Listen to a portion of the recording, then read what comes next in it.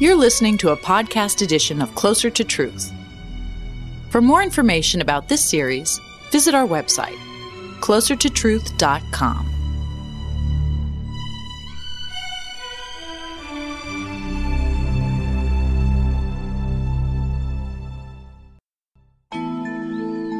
Whether or not God exists, I take seriously.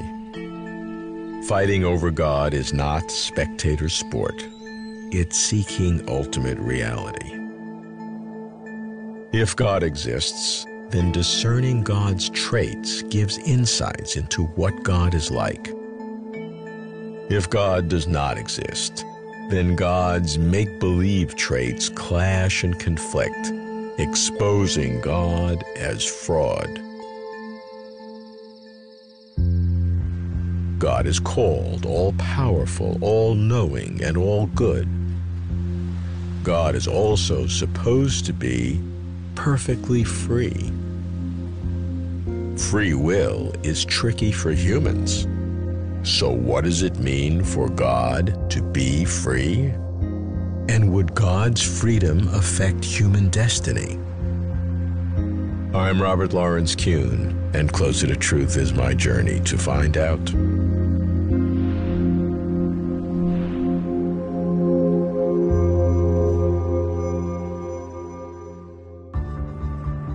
I begin with a leading philosopher of religion who argues that God's attributes are coherent, Richard Swinburne. Why does Richard claim that God's freedom is one of God's primary attributes? Richard, what does it mean for God to be perfectly free? Means for him not to have any irrational causes acting on him. When we make a choice, shall I eat the cream cake or not? I think it's a bad thing to eat the cream cake, but I feel an inclination, an irrational inclination to do so. And more generally, we're subject to inclinations to eat too much, drink too much, sleep too much, etc., etc. God is not subject to any such inclination. He sees the moral quality of things, good or bad, as the case may be, and is influenced solely by that. And therefore, he is always going to do what is good. But of course, there are enormous numbers of things that are good. Very seldom, I think, is there one best action in a situation for any one of us sometimes to do, but certainly for God to do.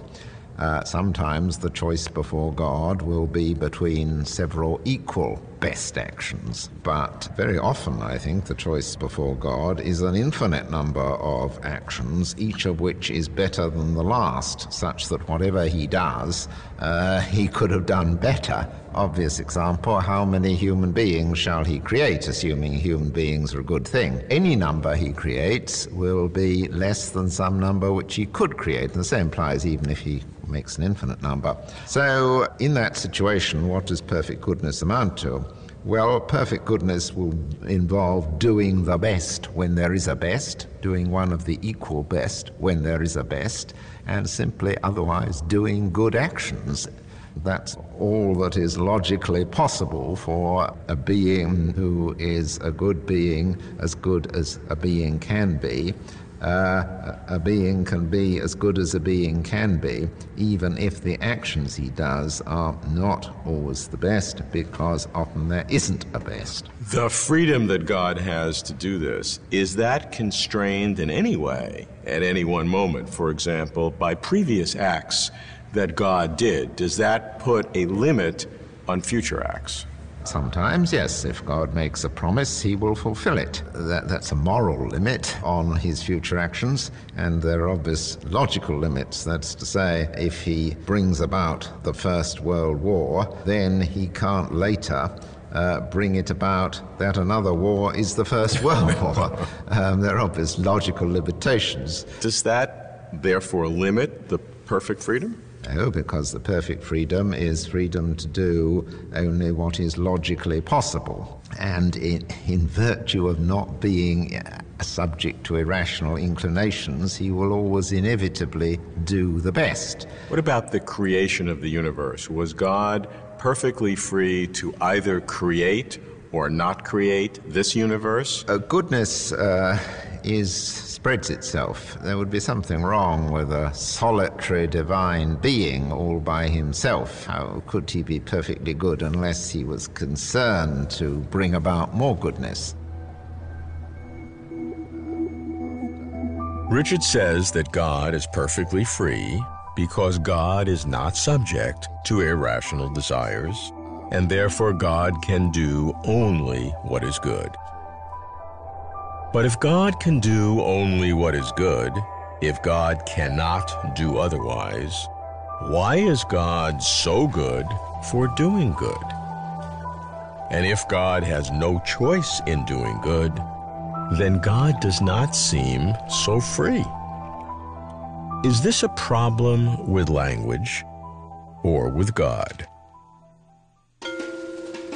What about God's freedom from God's perspective? I go to Oxford to meet Richard's successor as professor of the philosophy of the Christian religion, Brian Leftow. Brian, what does that mean to be perfectly free from God's perspective? Well, it's a fact that if you were to measure freedom by its extent, by how many choices you have, there's one respect in which God would be less free than we are. I mean, we have the option of choosing evil. If God is perfectly good, his nature just rules that out. So the question is, in what other respect might God's freedom be perfect? It's a freedom that takes him only toward the good. It could also be a freedom that's more extensive than ours in that God can do a vast range more of good things than we can. You have freedom as long as you can do otherwise, and there are infinitely many ways in which God can do otherwise. But God's freedom itself, it seems like that's a little bit 2 stages removed from our life. It matters in this sense. We believe that it's right to thank and praise God for what he did. If he wasn't free in doing it, if he wasn't responsible for it, it wouldn't really be appropriate to thank him or to praise him. So if he had to do it, if he had no choice whatsoever, and so he was forced to make this world, I mean, I'd still thank him. Thanking him for something he was really responsible for, or would it just be sort of thanking, the way you'd thank a machine for cranking out a result you happen to like, thanking the fruit machine because it came up 3 lemons? If it were a machine, I guess I wouldn't thank it, but even if God had to do it, I'd probably be pretty happy to thank him. Well, part of the reason you wouldn't thank a machine is that it's not conscious. Right. But if there were such a thing as a conscious machine, if there were a robot who was programmed to do something nice for you, and it knew what it was doing, but it was just working out a program and had no choice about it, would you really feel that you were doing something appropriate in thanking the robot? I'm a polite guy, I'd probably... But notice the appropriateness is coming from you, not from a desert in the machine. Yeah, but you're sort of judging God, aren't you? Kind of looking at his motivations. I'm checking on your motivation to see why you created this stuff, and if it's the right motivation, I'm going to worship you. Not the right motivation, I got better things to do with my time. Well, since we do have to direct our worship or not, we do have to make those judgments. I mean, if we found that God was motivated to create this world by cruelty, we wouldn't worship him for that. No, fair. I wouldn't put it by saying we're judging God, but we're saying if this practice is to make sense, maybe there are certain presuppositions about the way God has to be. So your reasoning, in essence, is a little bit reverse engineering. You're saying that we are worshiping, our religion tells us to worship. Now I'm thinking, I want to make sure I'm worshiping for the right reason. So what kind of right reason can there be? A reason seems to be God made a free choice to make it this way. Right. As deeply as you believe in God, which you do, that if for some reason you found out that God had to make things the way they are, you would kind of kiss him off? Well, no, I probably wouldn't. But I would realize that I was in the position of thanking a robot. And a robot programmed by its nature to do one thing rather than another seems to me to be an inferior sort of thing to be a free agent. So I wouldn't want to think that about God if I had a way to rationally avoid it. Brian says that if God were a robot, if God had no choice but had to create the universe, such a robot God would not be worthy of worship. Good. Now we're getting somewhere. God, to be real, requires real freedom. But do God's other supposed traits contradict God's freedom? I follow the trail to Notre Dame, where I meet philosopher Peter Van Inwagen. Peter analyzes God's traits, tests them for conflicts. Peter, how do we deal with God's freedom in light of his other characteristics, which would seem to put a constraint on God, such as his moral perfection and his goodness? I think that we have to regard the idea that God is the greatest possible being as placing severe constraints on his freedom. His freedom can only be freedom to choose between alternative goods. So there are a lot of areas in which God is constrained. Mm-hmm. Things he can't do. You know, it's no praise to you that you can do something because you're imperfect. And I don't see why anybody should criticize a being for whom all bad things were simply impossible. I've been troubled by the traditional view that the whole period of time between when God created the universe and now is, how shall I say, like scripted out. Even though God made the decision originally to structure all of this, he has no freedom whatsoever. Think of God as making just one big decision, like Captain Picard looking at a possible world and saying, make it so. And this would consist in his just decreeing everything that he decrees. But it's still a script. Well, of course, he doesn't have to know anything ahead of time. Suppose the script is a big flow diagram. You know, suppose he decrees timelessly, this is what the flow chart looks like. And that reads things, if Jones does this, then go here. If Jones does that, go there. And there's two different boxes. There's a hugely complicated flow chart that he decrees. That leaves it open what people will do. No, okay. I grant that will give you free will. Mm-hmm. But what it doesn't do is have God have any freedom to act other than to follow his own flow diagram. He doesn't follow it. He tells the world to follow. He just says, let it be. Okay. And he's always said, let it be. And he's always decreeing. But then he's doing nothing. Well, during this period every of time. moment he's doing the same thing that he did at any other time. Every moment, of course, he's keeping the world in existence at that moment. It's impossible for him to decree one flow chart at one time, different from another, but at each time he is decreeing that. That's what he's doing at that time. So he can't change it. But there's no active, creative change or anything that God is doing. He's upholding it, I grant that, and he's allowing the world to follow it, I grant that. He doesn't change his mind. Nothing new ever happens that he has to take into account. Mm-hmm. Even if he didn't know what was going to happen, he's already taken account of the possibility of that happening somewhere back, somewhere in the flow chart. Mm-hmm. So he may be learning new things, but he doesn't have to do anything different. It's a little passive for me. I wish he were more active. It seems too small. I don't know why too small. What it is always the same, that's all. You know, that's troubling, though. It's always the same. I haven't got at what's troubling you yet. that God did something at one moment, and then forever after, it's just following a script. It seems to me that you're thinking of God as willing this flow chart at one time and then letting things coast thereafter. Now, I mean that he's willing it the whole time. God's freedom doesn't consist in his ability to change that flow chart for another. He's so good, there's nothing that could require it to change because it takes account of every possibility. What he could have done, what he was able to do, was to produce another timeless flow chart for the universe. That's what his free choice is between.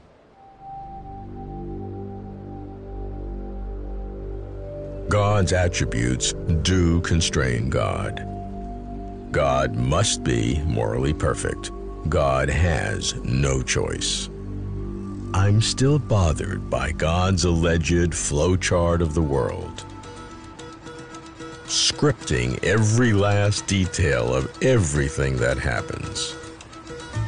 Did God write the flowchart script prior to creation, timelessly and statically, and set it in spiritual cement, as it were, such that no event could ever change, such that not even God could ever edit the script?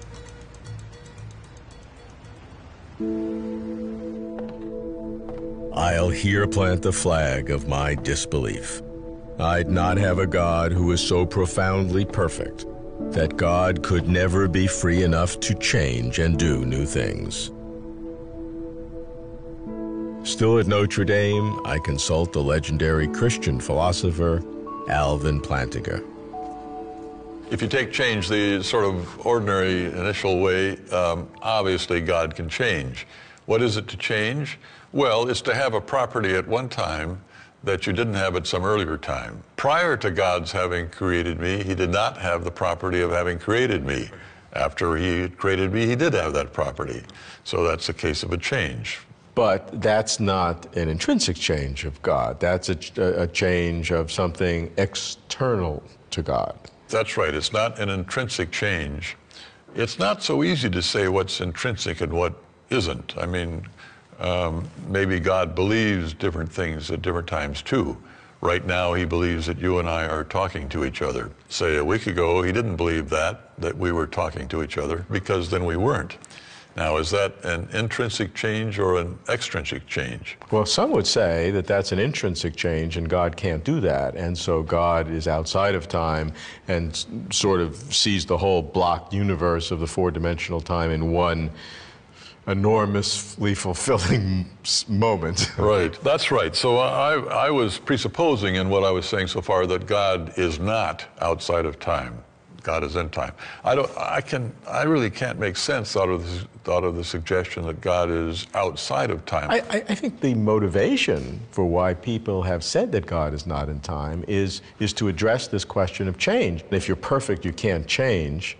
And if you're in time, you have to change, and therefore you're not in time. That makes sense. To me, the idea of learning more, creatively exploring, is a great joy. And I would think that any mental being, if I reason by analogy, would also want that creative experience to be more tomorrow than I was yesterday. And if God is in time as you think, there is a tomorrow and there was a yesterday. So God knows new things all the time in one regard. I mean, now he knows that, say, as a matter of fact, now you and I are talking, but he didn't know that a while back because then you and I weren't talking. So there is that kind of change. But I don't think... That's a somewhat trivial change. I would want to push it further, that God can really do things in the future that he didn't even conceive of in the past. Uh-huh. You like that or not really? No, I don't like that because it seems to me, well, maybe there's a kind of clash of desiderata or a clash of intuitions here. I mean, a really perfect being, I would say, would have to be perfect with respect to knowledge. And being perfect with respect to knowledge includes knowing everything. But knowing everything means that you aren't going to learn any more in the future. And you might think that being able to learn new things and have new experiences and the like is a really good thing. So a perfect being isn't going to have all possible good properties or good-making properties. I suppose it's a good thing to be courageous in the face of terrible uncertainty and to fight overwhelming odds with courage and perseverance. That's never going to happen to God. That I agree. And it's the same thing here. If you're truly omniscient, then it's not the case that, naturally enough, you're going to learn new things. Doesn't God have a sense of enrichment in your continuing to do new things? Yes, maybe he does. But of course, he's always known I was going to do those things. It's not like now, okay, and now I see that Al is really going to do so-and-so. He knew that long before I came to be. I would feel that a God who is not genuinely creating new things that even he was not aware of in the past is a somewhat impoverished God. This is, again, is this sort of conflict of what you might call great-making properties. So I say a great-making property is being omniscient, being maximal with respect to knowledge. Here's another possibly great-making property that you are pointing to, increasing in knowledge, coming to know new things, seeing things afresh, creativity, and the like of that. You can't have them both. Many theologians... To Al, God can have different extrinsic properties at different times, which is a kind of external change. But God can never have an intrinsic change of God's internal nature. Al recognizes a clash of intuitions between God's great-making properties. I like that, but I remain troubled by this impoverished God who cannot change and do new things. I put the problem to a leading Christian philosopher, William Lane Craig. Bill is a seasoned debater. I'll give him a go. Bill, was God free not to make a creation? Well, certainly on the traditional Judeo-Christian view, creation is a freely willed act of God, and that therefore God could have refrained from creation. And philosophers will express this by saying that we can conceive of a possible world in which God alone exists.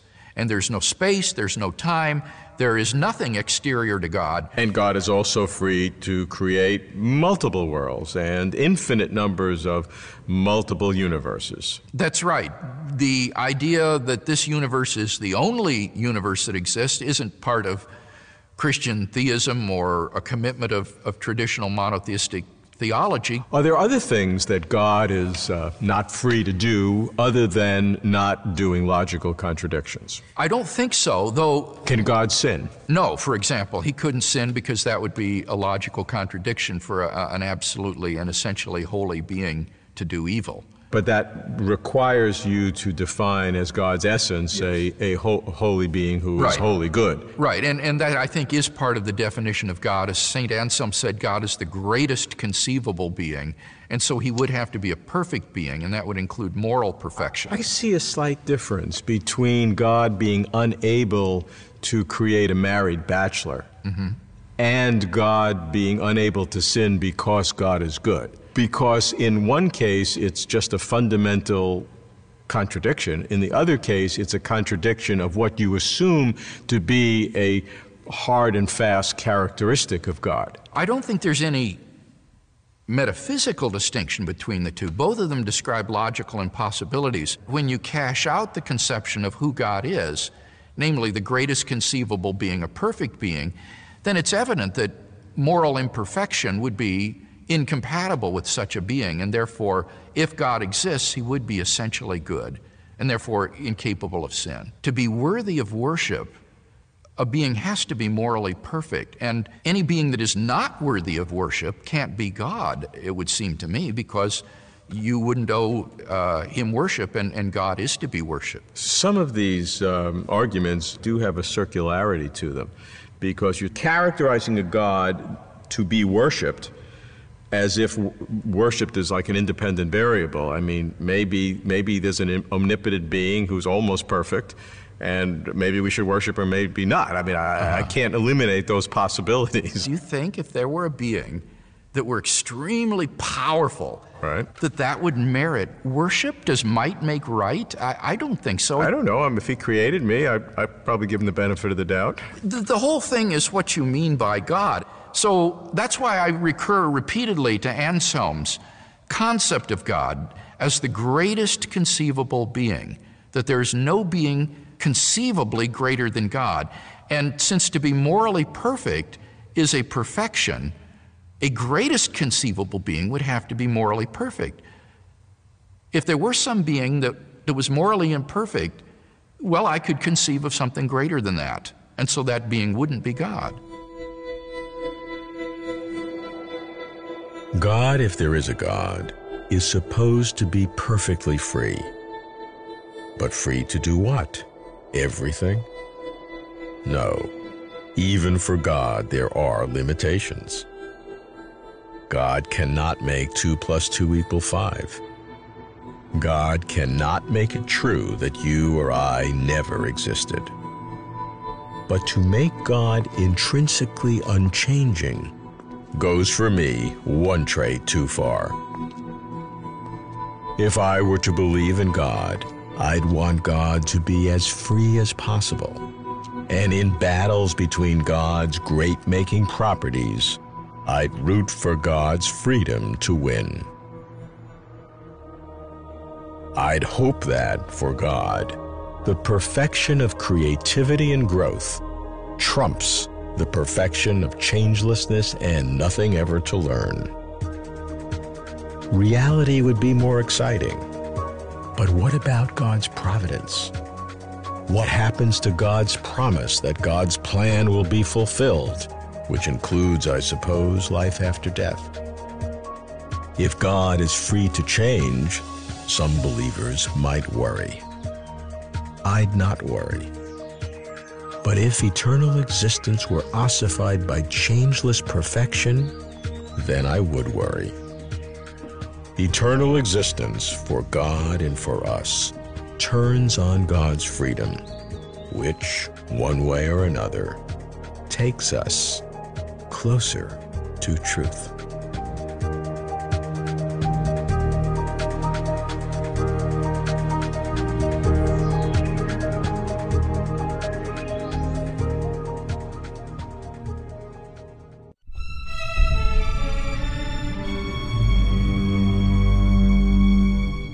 To watch complete conversations with over 100 of the world's leading thinkers on cosmos, consciousness, and meaning, visit our website, closertotruth.com.